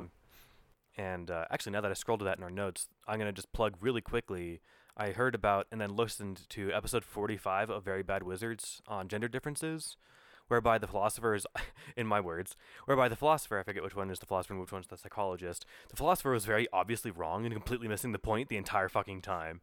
And the psychologist was being as patient with him for as long as possible before he's like, again, I forget which one's the philosopher, but he was like, no, man, point to me a study where, like, girls who are forced to play certain toys adopt certain ideas and then, are pushed out of whatever job market or something. He's like, are you fucking kidding me? Listen, you're being an asshole, dude. This is the shit, like, we've been doing in psychology for 50 years. And he's like, yeah, but my daughter, says that whatever. He's like, yeah, but we've been doing studies on populations for 50 years, man. So it was a lot of fun to listen to, and I think if I had to guess that whatever one of the philosophers' positions have evolved a lot since then. But I do encourage anybody who's down for some. It's not even like outrage-inducing because there's somebody level-headed there. I don't listen to your suggestions anymore ever since I listened to the Massimo Puglisi, Eliezer Yudkowsky debate, because that was infuriating. Really? Dude, I like Massimo, and I'm a stoic myself, and I just wanted to, like, strangle him the whole time. He I was the like, worst, wasn't he? And I was like, this is not that difficult. Like, you're way smarter than me. You have a PhD. Why are you not getting this? But it's at least different there than watching Massimo give an hour-long lecture whereby he's wrong the entire time and uninterrupted, right? I guess. That's true. So at least with the Massimo versus Eliezer debate, and with the Tamler versus David, is that their first names? Yeah. At least they're there arguing, and there's somebody there saying all the shit to the wrong one that you want to say anyway. So at least it's validating that way. Yeah, that kind of just reminds me of what we were talking about, like why I don't like to listen to debates anymore, because I still don't want to hear the 50% of the conversation where someone is just giving the same tired argument. Luckily, this isn't that bad. And listen. So like I said, the subject was basically. They start with a paper that they both kind of disagree with, and then they get onto the absurd with it, that argued that you should have like good toy diets for your children that let them play with, like, that's the hard part that they disagreed on. Like, should they be forced to play with, guy toys if they're a girl, or girl toys if they're a guy, like the same way that you force a kid to eat vegetables to have a balanced diet? Good luck forcing a child to play with certain toys. I mean, I feel like that, totally agree. children are I going think to do that what those they're going to people do. don't understand what the word play means, because Right. literally one of the definitions of play on any person with psychology will tell you is if someone's trying to force you to play, you cannot play. Right. It is not play then. I was You are given a- just making your children pick up dolls and put them back down Yeah. in front of you to make you feel good. Yeah, I was given a lot of Barbie dolls, and of course I like shaved their heads and painted them and Nice. made them into centaurs and stuff. I mean, like, Awesome. kids are gonna do what they're gonna do. They're gonna be who they're gonna be. So you can get on board with the two of them at that point. Then they get on to, like, basically whether or not, like, the incentives that kids have to have certain toys, and then how that affects them growing up. It was a fun episode. That was my indulging stir the pot suggestion. So that was episode 45 of the Very Bad Wizards, and I forget the name of the episode, but number 45. Excellent. Was this a recent episode? No, No. it was like 2 years ago. At Okay, least. so you were saying someone might have changed their opinions by now. Well, that's Yeah. kind of interesting. He definitely has, because one of the more recent ones, he was arguing it's whichever one whose Tamler. mom is Christina Hoff Summers or whatever. What's her name? Or not Christina. Shit. The one that he was arguing with in that episode a few episodes ago? He's arguing with his stepmom. Yeah. What's her name? I forget don't her name. remember her name, but that's Tamler. She's the intellectual dark web academic. Okay. And or she's an academic in the intellectual dark web. She's one of the pictures in that essay that we linked to that had the pictures of people taken under street lights and stuff. Okay. She's on that. So yeah, he was arguing with her, basically making a lot of the reverse arguments that he made in this episode. So Okay. a couple years later, he's evolved quite a bit. So at least there's that.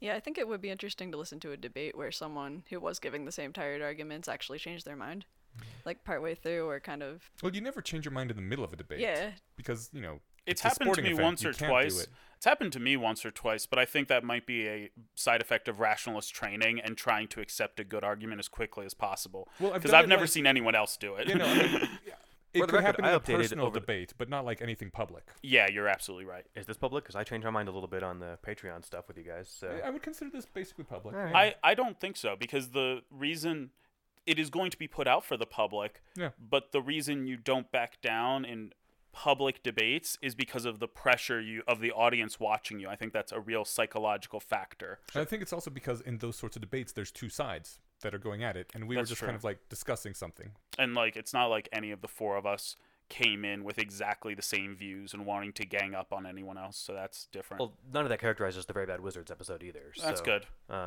Yeah. So do you guys want to talk about the two articles we had from Less Wrong today? Yes, we do. Let's do it. All right. On to the Less Wrong post. The first one was The Scales of Justice, The Notebook of Rationality. And apropos to what we were just talking about, in this, Eliezer points out that everyone in an audience at a debate keeps a mental running count of how many points each speaker scores against the others. At the end of the debate, the speaker who has scored the most points is obviously the winner, so everything he says must be true, and everything the loser says must be wrong. Which is probably a little bit of overreaction or overstatement, but I think it's he goes on to defend that in the specific context that he's talking about. yeah. He uses the example of like a nuclear reactor.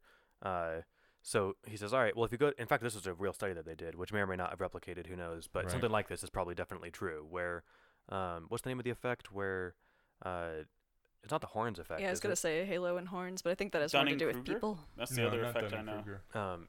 Well, the idea that if you go to somebody and say, hey, we've got a new nuclear reactor prototype that's more likely to melt down, it's like a point against the reactor. But if you say, hey, it produces less waste, that's a point for it. And yet, if you tell somebody, hey, we've got one that produces less waste, they'll also guess that it's also less likely to melt down. Yeah. Which those two facts are logically distinct. Yeah. And so they assume that if something's good about it, well, then it has to have all good traits. If something's bad about it, if I tell you, hey, man, this thing melts down more often, oh, well, then it probably produces more waste too, huh? Yeah.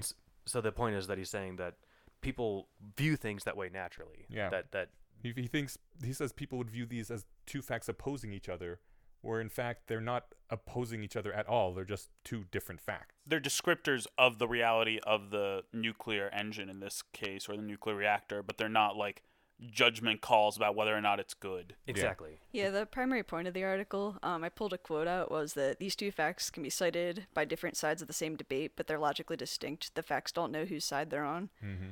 And I took that to mean it's kind of another expansion on the policy debates shouldn't appear one-sided essay. Yeah. This one says that despite our brain's natural tendency to view arguments or facts as tools or as soldiers, which we could either use for fighting on our side or against our side, facts don't exist to support sides. The facts are just words that we use to describe the physical qualities of a thing. Yeah. And so he uses the example per the name of the post, the scales of justice, that Lady Justice carries a set of scales where presumably the facts against and the facts for weigh each side of the scales, and whichever one comes down heavier, that's the verdict. So running with that, he says that not all arguments reduce to mere up or down. Lady Rationality carries a notebook wherein she writes down all the facts that aren't on anyone's side. And I think, yeah, that's maybe a good way to look at certainly like policy debates. Maybe that's not the best arguably way to look at crime or something. I don't know. But Yeah. He even says in there that like there are certain situations like, did John Doe kill John Smith? Like, yeah, there is That's a yes or definitely no. a scale of justice system there, and we should use it. I think I try to remember this idea, even if I don't remember this exact article, whenever I get riled up and sure I'm correct about something. Because, like, whenever you start to feel sure you're correct about something, it means you're viewing all the facts through a lens, and you should go back and be like, what facts don't fit in on either side, and where should I check that notebook of rationality and reassess myself? I liked that he also pointed out that there's, there's a binary question, such as did John Doe kill so-and-so? Mhm. And then there's other things that aren't binary. It's weird that we always have these kind of idea of there being two sides, or that this is good or this is bad. I think he said that as like an overall good or a bad feeling about something that colors your judgment on it. that's a good point. Thanks for reminding me. That's the main difference, is that here's a proposition for my new nuclear reactor is not, did John Doe kill this person, right? And one of those has a yes or no question. The other one's just like, here's my idea.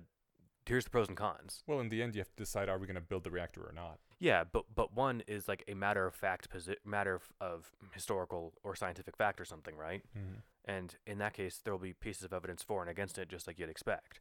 Whereas like evidence in assessing the nuclear reactor, the hypothetical one in this case, it's not so much evidence as it is arguments. But I think what the point that he's making is that people don't see they don't emotionally feel the difference until it's pointed out. Right. They see them as the same thing. They see arguments against it as being evidence that it's a bad thing. I think the point is that, like, even if you eventually accept that the nuclear reactor should be built, you must still accept that there is a greater chance of meltdown and know that. Whereas, or if you make the decision that the nuclear reactor shall not be built, you also have to accept that there will be more nuclear waste now because of that decision. And you made the decision you made, but don't forget the facts. Yeah. That even when it does come down to a up or down binary, are we doing the thing or are we not? Remember that the facts aren't on a side; they're just what they are. Yeah, and there's something limiting about thinking of something as an up or down too. I think this example might have actually come from the essay that comes after this, but he talked about cars. And he was saying, for example, people get hung up on the idea of our cars good or bad, and then that prevents them from thinking about, well, should we like engineer traffic differently? Because what you're trying to do is minimize deaths, not figure out whether cars are good or bad. Same thing with the reactor. You could say what we were trying to do is generate X amount of energy with this amount of... So, like, you don't want to silence people from coming up with ideas because you can actually take some of their ideas. Like the road argument, maybe the problem is not that cars are good or bad, but maybe we should change the material that roads are made out of so they have more friction and it would cause less accidents or something. Yeah, or automate traffic. Yeah. Yeah, I think, and the next post really ties into this point too, but like just another example of not all arguments being up or down. You know, in some metaphorical / literal sense, people who are anti any sort of gun control take that position with the weight of dead children weighing on one side of the scales, right? Like they're saying, yep, we're accepting a certain number of dead kids every year because we care enough about Because we think that the risk of losing our guns would put us under further tyranny that would be worse. That would be the best steelman argument of theirs. Exactly, whatever their argument is. Yeah. And to be fair, I think I've spoken out against this before. I think that's a really shitty argument. I think the government has all the nukes and fight helicopters and stuff. Like, again, they're not going to nuke the population, but like we're not going to win against tanks with whatever guns. The Vietnamese would disagree.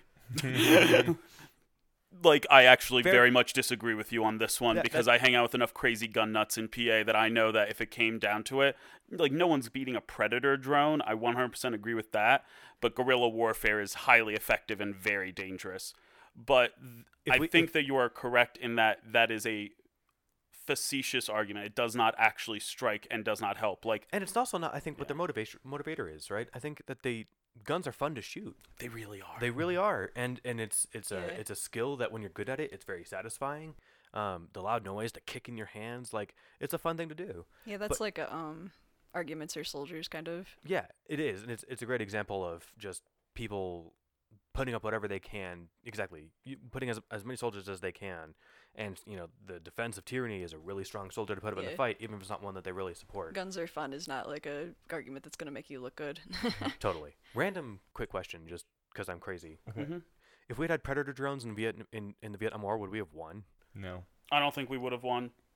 Because, like, the reason we lost Vietnam is because the Vietnamese were smart enough to start publicizing those losses we had. Even though we were beating them significantly, we looked worse, and it was public outcry that defeated Vietnam. It was all psychological, and Predator drones would only enhance that. Why do you think that ever since Vietnam, they don't show wars the same graphic level they used to? Yeah, that's when they introduced all the major regulations on the reporting of war. Showing the bodies of soldiers and stuff, yeah. Kids and, like, small groups of soldiers that were operating in stealth, and they had, like, vastly inferior weapons, but that Predator drone couldn't find them in the jungle, necessarily. Well, and they probably couldn't even find them. Like, you don't want to drone someone in the city. Or that, yeah. I guess you do I was about to say. Yeah, you're right. They do all the time. My bad. But yeah, they couldn't find them in the jungle. So on the next essay about regulation, yeah, I actually kind of disagree with him. This next essay is called Blue or Green on Regulation, and tell us why. So, or at least I disagree with one of the examples he brings up. He talks about how, I forget what he said. Maybe it was like cars kill 7,000 Americans or something. But he's like, the FDA kills 50 to 100,000 Americans by delaying drugs from being approved. Mm-hmm. I think that's just a bad point, quite frankly, because every time you go on TV, you're always seeing an ad like, did you take this drug 20 years ago and now you have like bunions on your lungs? Please contact us for this settlement. Like, I understand the point he's trying to make here, and to not fall into the fallacy we just talked about about being like, this is just good or this is just bad.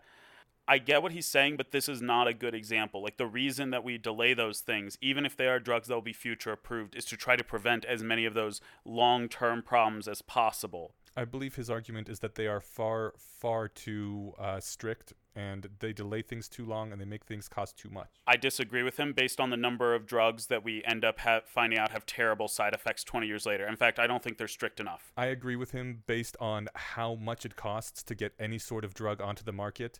Scott Alexander writes some great things about, like, how now doctors can give you fish oil after a $20 million... Melatonin, too. And melatonin, yeah. And people in Europe have just been doing it for years because people already know that it's safe. It's just that they can't sell it until they go through these hoops. There's a number of things that the FDA has really dragged its feet on, and it has taken much longer. As a personal example, had a vasectomy just last year because I was sick and fucking tired of waiting for Vasogel to get approved by the FDA. Truth. It had been like 7 years, and I was like, all right, fuck it. I'm apparently never going to get this. So... But would you want it to have it if there was a chance that in 20 years your junk would fall off? Yeah, there's a pretty good chance it's not going to fall off. 5% is too high a chance for me. I'm just going to say that right now. I'm pretty sure it's much lower than 5%. That's what he's saying, that their risk tolerance is way, way too low and ends up killing more people than it helps, because the amount of people that could be saved if things were just sped up a little bit is higher than the amount of people that will be hurt due to something slipping through the cracks. I would like to see the statistics about how much money has been given to people who took pharmaceuticals that 10 to 20 years later really ended up messing them up in some way. Because I actually think that point is incorrect, but I don't have any data. And I would like to find the data, because I'm pretty sure you're right. It would be conclusive one way or the other. Like, we could probably get a clear answer. For what it's worth, you guys are both saying I'm against Eliezer's point or I'm for Eliezer's point, or on his side rather. I don't think he was picking a No, that's side. not what he was trying to do at all. I just think this was a bad example, and I wanted to point out that I think he pointed out. I just wanted to say that what he's saying may be factually true. Whether or not, if he's trying to illustrate a larger point with that, I think is different. But if whatever, I didn't click the link that this is a hyperlink in the post that the FDA prevents 5,000 casualties per year, but causes at least 20,000 to 120,000 casualties by delaying approval of beneficial medications. So that's FDAreview.org. Presumably, maybe they've done their homework. I'm not sure, but whether or not, I think even if you take that as true, the point is like, is that good? Is that okay? Is that an acceptable loss? Is that yeah? Are we willing to do that for the risk of saving people from bad medicine? And to be more on topic, the idea that we should try to decide policy and regulation not based on our preconceived sides, or actually I think this article might be more relevant now than when it was written, because now we definitely have the culture war leaking into our decisions about regulation and the tribalism that comes with that. So there is a real value in being able to be objective and look at all the data in the notebook of rationality. Yeah, I think it's funny that Eliezer fell into his own trap. I thought it was really funny because he starts out kind of going back on the earlier Birch's Law essay, saying that he opened it with saying that if people are allowed to behave in stupid ways, they will. This will inevitably lead to people hurting themselves. And then people took that to mean that he was pro-regulation. But he was just trying to say that I'm just stating a fact about the situation. And I could have brought up the best points for the other side, but that would be missing the point. I shouldn't have to. And then he goes ahead and gives the whole other side of the argument, even though he said he shouldn't have to. I think that was on purpose, though. Yeah, it was just funny. It was. And I think what he was to be, in my reading anyway, was that it was like, this isn't an argument with sides, but if you're assuming I'm taking one, fine, here's the other side's position. But I think the whole meta point is that, like, there aren't sides, or rather, there shouldn't be sides here. There's just the facts. Yeah. And then, you take in all the facts, you try to get them as unbiased as possible, and then process them as unbiasedly as possible, and then you weigh them with whatever you value, and then you decide what your policy proposal is. The example with cars is really easy, right? Like, I'm actually not sure what the best arguments are for, like, not putting in, like, a lower speed governor on cars. Like, it turns out if you take at least a lot of cars built, like, after 2000 and on an open highway and go, like, 115 miles an hour, it stops accelerating and then just coasts you back down to 80 before you can use the accelerator again. Oh, really? Yeah, cars have governors on them that don't let you just go 150 miles an hour if your car is physically capable of it. So why doesn't that kick in at 90? Because there are no speed limits that let you go above 90 in the country. Well, I'm not sure what the argument is, but the real reason is that, like, it's fun to go that fast if it's safe to do so. Well, and sometimes it's convenient. Totally. The way that we found out about this... When you're driving through fucking Kansas. Yeah. We were going through the middle of nowhere, Nebraska, I don't know, 10 years ago with a friend who, and his car was 2003 or 4 Pontiac. It wasn't something fancy. It was just what was around. And when we got it, I can't remember, it was 110 or 115, but we would go miles, so several minutes without seeing anybody. So we were just like saying, I wonder how fast a car can go. And, by that speed, cars shaking a lot, there's a lot of uncertainty of the structural integrity of the vehicle. of the car, and, like, am I going to just, hit a light bump and just go careening off the road or something? And then the car, like, and it just idled. until, or rather, the accelerator stopped working until it, like I said, hit 80 or 85 again. Was that after you had already hit 115 Yeah. or whatever? Okay. It was whatever top speed you hit, then it slowed it down. I'm sure there's something that we can look up on whatever. And how long was it before you could go back up? Until the car hit whatever 80 miles an hour. Oh, and then you could. Then you could accelerate again. Yeah. And how old was the car? It was like a mid 2000s. Okay. Yeah, I want to say early 2000s, 2001 or 3 or something. But anyway, I brought that up as just a thing that the argument that, like, look, cars kill people. It's not an argument. That's just a fact, right? So That's the thing you write down in the notebook of rationality. 30,000 Americans die every year in car accidents. That's a bad thing. Nobody wants that. Is that an acceptable cost for having cars? That's the question that people try to answer, right? Or is that an acceptable cost for having cars the way they are? And the answer we've collectively given is yes. Yeah. So, but like, the facts aren't biased themselves. Like, again, just like the fact that kids die every year playing with their parents' guns or in school shootings, that's not an argument. That's weird. This sounds weird to say. Or taking their parents' medicine. Like, let's use that as an example. Well, kids die every year from opening up their parents' like pain medicine that their parents have very good reasons to have and taking too many. Does that mean that we need to, like, make it even more difficult to open the pill bottles? Should we just get rid of all pain medications because of Should that we get risk? rid of swimming pools entirely?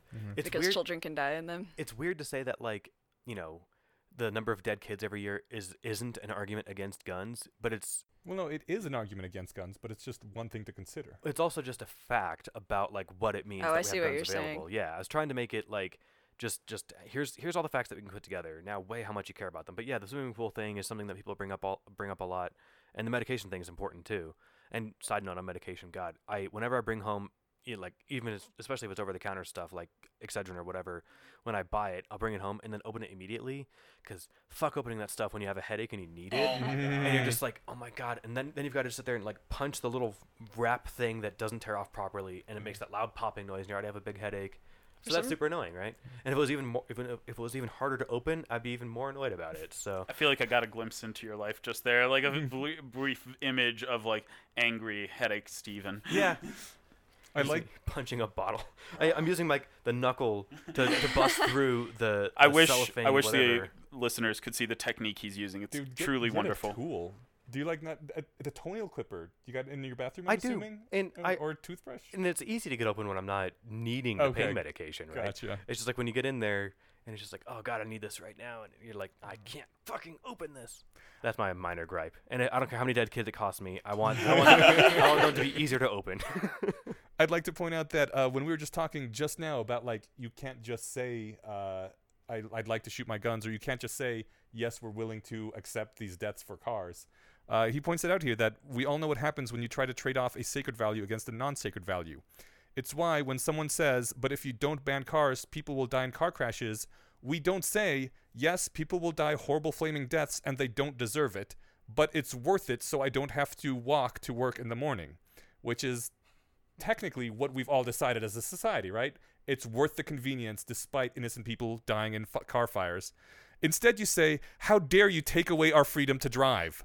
We'll decide for ourselves. We're just as good at making decisions as you are. That sounds a lot more like the gun debate. And him using cars here over than guns was a really great idea. Yeah. But I also feel like that's not really the argument. The real argument is that cars save us opportunity time. Like, for every person a car kills, think about people whose lives were saved by ambulances and Ubers taking them to hospitals at a speed that they could not have walked. Yeah, I think you're just making a argument for the sake of winning the argument at this point, because you could easily make a law that only ambulances or people, only vehicles taking people to hospitals or other emergency situations are allowed to drive. I don't think we could sustain our economy, though, or Oh, no, we certainly support our, the number of population that we have without cars. Right. It's so worth it. choosing We're choosing those deaths for the economy that we have. For the humans that are sustained by that economy. Because if we didn't have cars, it's not like those people would disappear. They would die hungry and the economy would fall apart. Well, we could have much denser cities. I think if we put if we put all the ingenuity and money behind it that we could to refactor the job market, You know what? You're then right. this sounds like a solvable problem. That's fair. But the point is but we're having an argument that I think he's trying to avoid, and that, like, we're not really having. We're raising points about why cars are a good idea, but that's not the point, right? No, it isn't. And technically, what he's saying isn't false. This is about our freedom to drive. We That's want true. the freedom to choose that convenience over the risk of death. It's just put in a much more sacred value sort of way rather than a we did the math and we prefer the convenience sort of way. Yeah, there's kind of signaling that comes into play about what arguments you are and aren't allowed to use, Yeah. which is kind of a whole other point, but it's still kind of interesting. Maybe that should be a lesson we take out of this, which is we should try to not allow, at least in honest discussions, our fear of signaling from being honest about the good and bad qualities or the different qualities of a possible regulation. I agree completely. That also hinges on having a person on the opposite side that you trust. Because if you think you're up against someone who doesn't care and will treat politics as a winner-take-all, do whatever you need to win thing, then you're not going to just say, we did the calculations and we think the convenience is worth the deaths. You have to catch it in these frames, otherwise you'll be crucified. Isn't there a Slate Star Codex post about the difference between people who believe that we are just disagreeing about something, like mistake theory, versus like conflict theory? Conflict, I like just you read are that one. malicious. Yeah, I And wanted to do an feel episode like on that that's- too. I feel like that's very much related because one of the comments to that pointed out that how you deal with a person in a disagreement and whether you default to assuming mistake or conflict has a lot to do with, do you think they are acting in good faith? Because if you think someone is acting in good faith, you are more willing to just believe it's a mistake. But if you think they're being malicious, then you're not going to extend that and you're going to end up falling into this scales of justice, right or wrong mentality. So maybe the answer is to be good rationalists. We should be nicer to each other. I also think this is a great reason to raise the sanity waterline, because then if there's more people that you can trust to have these conversations with that aren't going to use them to crucify you in the public, or even if, the public won't accept your crucifixion, they'll be like, look, we're all rational enough to consider these numbers. That would be a better world, in my opinion. Yeah, like, the best world would be a world where someone can be wrong and they won't be ostracized for it as long as it's clear that they were trying their best. Yeah, the Google guy. Right. Yeah, that's really the one I think of. Even if he's 100% wrong, I don't think what happened to him was fair. And hopefully we can become a society that is more capable of reading the notebook and less inclined to look at the scales. Well, like just the perverse way, the weird way that things get when you're considering arguments and by extension facts to take sides, you get, again, climate change denial. Mm-hmm. Oh, that can't be true because it would be bad for business. Right. And because it's bad for business, well, then I deny the facts. And so, like, that's just a really, like, taken at its face. If you do that with, like, another thing, say nutrition. Like, well, I like Snickers. If you say they're bad for me, I'm going to just disagree with your science because I think Snickers taste good, and therefore I'm not going to take your word for it that they're bad for me. That sounds insane to make that argument, right? It sounded insane already when you did it for climate science. But that's more mainstream disagreements. I was trying to pick something even more insane. Only in America. Yeah. So not just, I wasn't giving sympathy to the climate change deniers. I was just saying that, you can use this anywhere and it sounds insane. To the fact that, what climate change, I guess not climate change deniers, what, unregulated business proponents should be saying is like, sure, it's bad for the environment, but it's good for business. And, And that also, sounds like too evil to say. So they should say, we'll use our profits in 50 years to save the environment or something. also, right? let's not forget that you could always say, like, yeah, we are climate change deniers, but they might have, like, a few good points. Like, I heard the argument recently that whenever a lot of volcanoes explode, you see a general drop in the Earth's temperature because there's ash in the sky. Mm-hmm. There's been, like, 3 volcanoes in 2018, and it looks like we might have another one in Hawaii in 2019. And there's a very good chance it's going to lower global temperatures for the next decade. This does not mean that global warming is not happening, and it does not mean that climate change isn't real. But because anyone who brings up the point that things might actually get colder for a little while is automatically thought of to be against climate change and a denier, they're shoved into that camp. Like, we aren't listening to those people because it sounds like it signals something bad when that's not their goal. They're just trying to put out a piece of data. Is that actually happening? I didn't know that happened either. That's a really good example of a case where somebody for our side, though, could be I'm assuming none of us are climate change denialists, right. but that's a person who Whoa, what was I trying to say there? Yeah, that like, we're pro the side of climate change is real, but that's the side of climate change is real actually negatively painting someone who could have been an ally because you're trying to make it a blue or a green issue. Who was just trying to point out a fact that, hey, it might actually get colder for a while, and then if it, like, this would be a person who this winter, if it was unusually cold, they would point out, and then people would be like, don't you get it? Temperature and weather isn't the same thing as climate. You hate the environment, when really that guy was just trying to be like, hey, maybe we should also deal with the ash in the sky. That's interesting. I would hope that our side, the scientists, aren't that beleaguered. Dogmatic. Yeah, but if they are, then that sucks. But you're right. If they are, then they're failing, and they should just be, yeah, look, in 50 years, temperatures are going to be crazy, but right now they're weird because of whatever atmospheric ash. Then I would like to think that fact would be absorbed by scientists, and they would just keep... It's not just scientists, though. Like, pro-climate is like a blue and green issue. Yeah, which is insane. So you will get the pro people that aren't going to listen to that guy because he sounds like he's like giving a greenish position.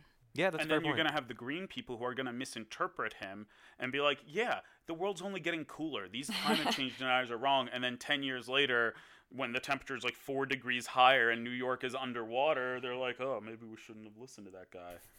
It is just weird that, I mean, that's the whole point of all these posts, but I just, the meta step back point, like, the fact that your desire to have a certain policy proposal or decision can impact on, like, the facts that you're... I know that, like, this is what we're talking about, but I'm just seeing this, like, kind of like an original seeing right now, and it's just blowing my fucking mind. I might have said this before. I'm having deja vu right now, so, yeah. Yeah, I think it's important to notice, too, that, or to, be aware of the idea that even though we, like, consider ourselves rationalists, our brains still work like this, too. It's, like, really easy to think of, oh, like, people who aren't rationalists have all these biases, but we do, too, and we have to be aware of them. Well, I think you can train yourself to be less affected by it. Like, I think there's actually studies that show that the more you learn about cognitive biases, like, to an extent, the more affected you are by them because you think that you understand. Okay, so that's the thing. I believe that rationality has nothing to do with understanding cognitive biases. I think it's all about building instinctual patterns of thought. Like a martial in the arts first technique. 3 seconds. One of the things you should do is anytime you hear someone say something absolutely outrageous, you should immediately try to steel man their argument. Like, make that a habit, especially for the people you dislike. And then eventually you'll be less likely to fall into blue-green thinking because you'll immediately see the strongest part of both arguments. I think what Jess was talking about was called sophistication bias, where when you're aware of cognitive biases, you can point them out in your opponents and then say, I don't fall prey to these because I already know the bias Yeah. or whatever. Yeah. No, but I agree with what David was saying. too, yeah. Like, that was, I think, actually one of the strengths that the rationalist community has over, like, the atheist movement, because I did see a lot of that, like, making fun of religious people for their cognitive biases, acting as though they didn't have any themselves. Yeah, it's training the kind of subcognitive techniques is sort of the whole point. Yeah. And whatever tools work for you, some will work better than others. I think the science of rationality is still working that out. But one thing I try to do is if I'm reading something, this is something I did back when I was reading a lot more philosophy in college, was like if I came across something that I was agreeing with a lot, if I noticed I was nodding my head, I would stop and I'd be like, all right, hold on, go back a couple pages and then try and rip apart everything you just read, tear it to shreds. Because if you're agreeing enough to like be physically agreeing with it, Stephen, you need to check yourself before you're just running with it too hard. Like, yeah, this sounds a little too good. Exactly. There's something tribal going on here. I always go with the opposite feeling, which is like if I ever notice myself getting really angry at hearing someone Or talk, that. and I know that other people find him popular, especially when I know that they're reasonable people that I trust on other things, I always go, okay, I'm obviously missing something. So what am I missing here? What would be the best interpretation? Point received, David. I'll check out David Peterson's stuff, all right? Yeah, I was thinking of Jordan Peterson, too. Because I actually had this, like, really knee-jerk reaction to just, like, a lot of his mannerisms, the way he had been presented. I was like, I should probably go read his book, actually, because...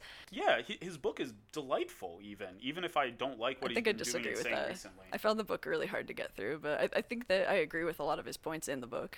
I've seen enough of his videos that I do not feel compelled to read his book. The book is different from the videos, though. Completely. But he's gone off the deep end. He's Yeah. doing a talk, I think, with Dave Rubin and Sebastian Gorka. And if anyone doesn't know, Sebastian Gorka is the closest thing to a living supervillain I'm aware of.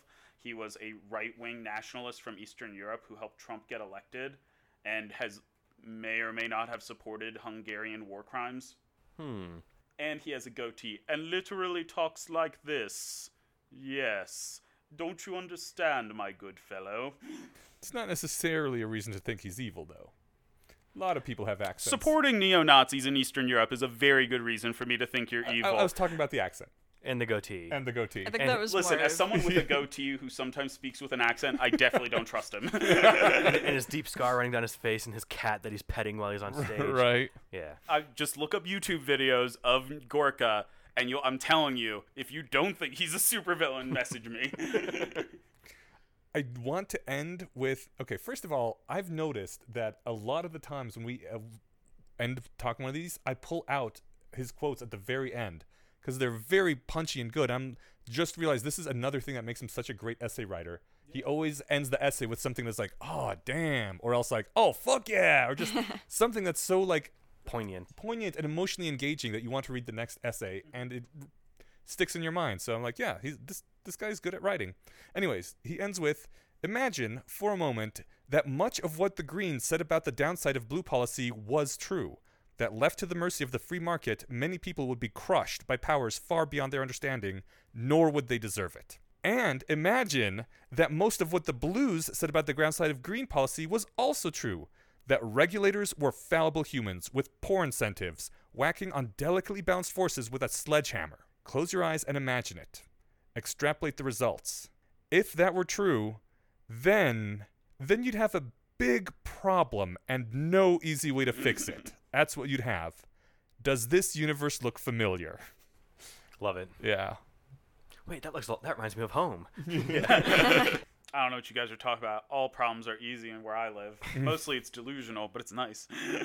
So, did we have anything before we finish and move on? No, I don't think so. I think I think it's fun, and that's one thing that I like. We've got a meetup tonight that I'm looking forward to going to, because there's the norm in the community where at least we're getting there with some of the people aren't super into this stuff, but where somebody could be taking a strong emotionally charged stance, and they could just say, hey, look, Steven, you realize that like you're using that fact as an argument, right? And like, oh shit, you're right. We can agree on the fact or disagree on the fact, and then research it and see who's right or wrong, and then I'll just tell you what my values are, and we'll see what we can do about this.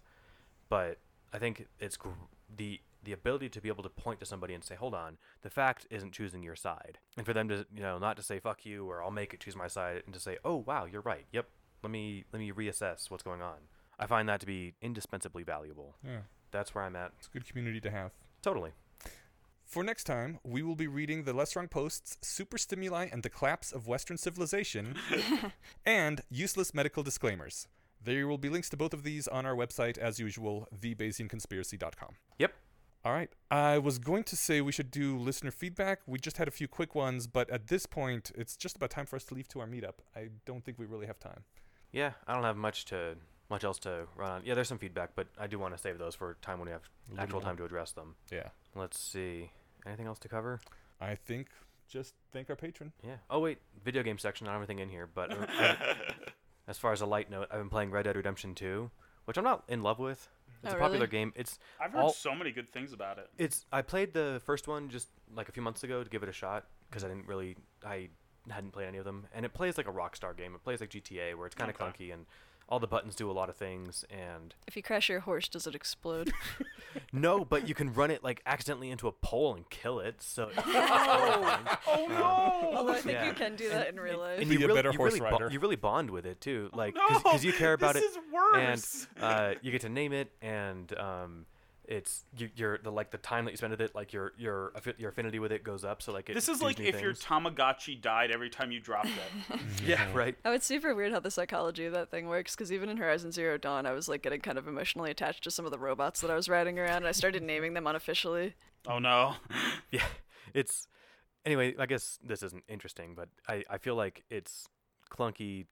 The story feels kind of like I'm not invested in it, even though I'm playing through the story, and but that's it. It's beautiful, and there's a lot to do. You can run around. I like the immersive aspect to it. Like, you need to eat, drink, and sleep, and keep your health up and stuff. You can get overweight, so can your horse. You need to moderate that. Wow. And you don't find that annoying? No, I like all that stuff. But what I don't like is that the entire game feels like work.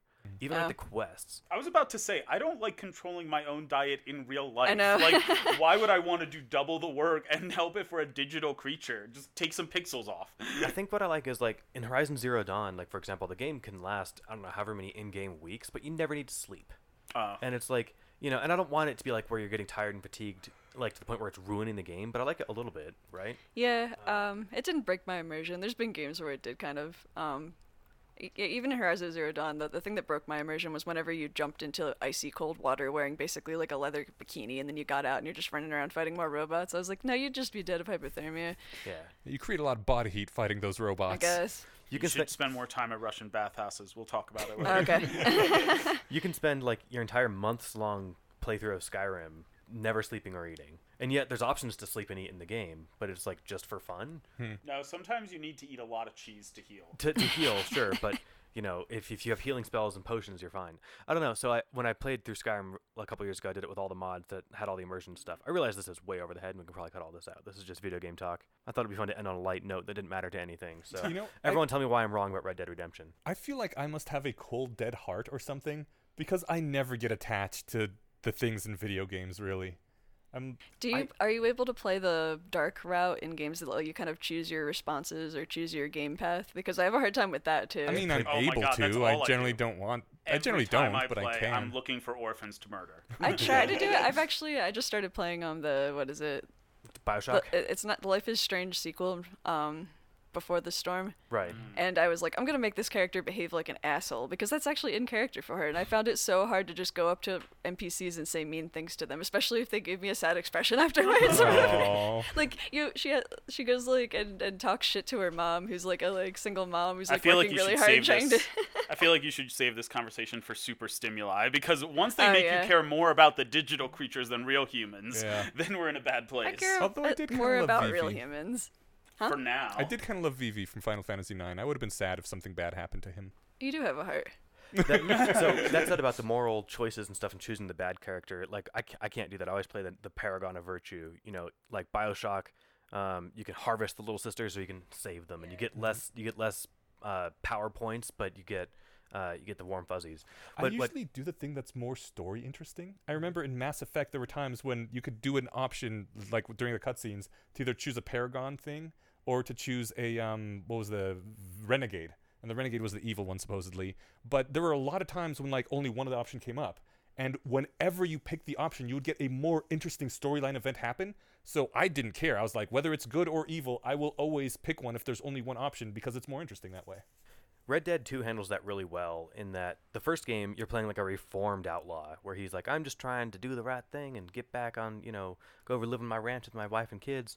This one, you're still part of the gang. This takes place before the first one. And so you're part. You're That's a prequel too. You're still part of the gang. And so like for tasks that you have to go do, you've got to like, you know, go collect loan shark debts and like just beat this guy up in front of his wife and kids. And it's like, I don't really want to, but it's like, it's perfectly in character for Arthur Morgan to do this. So I guess I'm going to kick this dude's ass. He shouldn't have gotten those debts. So but it's fun that like it makes it okay for someone like me to play kind of a bad guy. So like I still do nice things, but like if I'm going to, you know, rob a chariot once in a while and turn it in for cash, well, I'm an outlaw. That's what I'm supposed to do. I could not stand that you could kill the prostitutes in GTA to get your money back. That just really sickened me. That's the moral line that you draw? You know what? I have a special place in my heart for sex workers, and they're vulnerable people, and it was so fucked up. I think I only played those games. I found those games really clunky to play, and some of those mechanics have been worked out in Red Dead 2, but like I didn't even play the games because of that. The whole thing was that like you could run around killing everybody. Yeah, I know, but the fact that like everyone was like, by the way, you can fuck the prostitute to get your health up and then kill her and take your money back. I was like, fuck this game. It's still illegal in the game. You still get wanted. Fuck this game, man. That's fair. If you know what, if you didn't like get your money back or something, just making that incentive be part of the game. But that's not really immersive. You just handed her the cash. It's still going to be on her body, right? So. To hell with you, Steven. No, I'm going to argue this, Steven. If we want it to be realistic, you should have a chance of getting chlamydia every time you go with them, and then your health would just go down also, every day. The other people in the game, when you kill them, do you loot their bodies and take what cash they have on their wallets? Doesn't their money explode out of them, like, and it shows up on the street? Yeah, so... Everyone has money. Actually, the only safe people in GTA are the homeless. There's nothing of value. All right.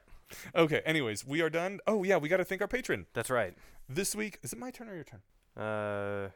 We record these like weeks apart, and that's why we never remember whose turn it is. So Rock, paper, scissors. why don't we let Jess do it? Jess! Yeah. Okay, hand me the... Oh, one that I'm not sure if I can pronounce. Okay, It was a so trap. the patron this time is Jonathan DeWitt, and we want to thank you for being our patron, and please don't leave Patreon over. Or if you do, odd join political the things. other patron that we're Yeah, going to do. or consider giving us crypto from the strange crypto platform. That'll be the alternative soon. All right. We haven't got that set up yet, though. So. No, it doesn't even exist yet. Yeah. So that said, Eneasz, are you gonna keep using Patreon? I know we're after the episode, but like I mentioned, we had one of our largest donors leave because they're protesting what they did to Sargon of Akkad and what they're probably gonna do to other people. Right. I'm still on Patreon. It's I didn't hard follow Sam because Harris I to his want- website to keep paying him there. So See, I would do the opposite. Like, I want to keep supporting the people that I'm supporting, but I don't want to support Patreon. So if they had an option available, if there's some other platform, I would much rather support them through that other platform. Or and donate I would, directly. but donating directly is hard. It is. And I would encourage them to do that because that would make me feel better. right on. I can dig it. All right. Anyways, we're done. So thanks everyone. We will see you in 2 weeks. Bye. Bye, everybody. Thanks, everybody.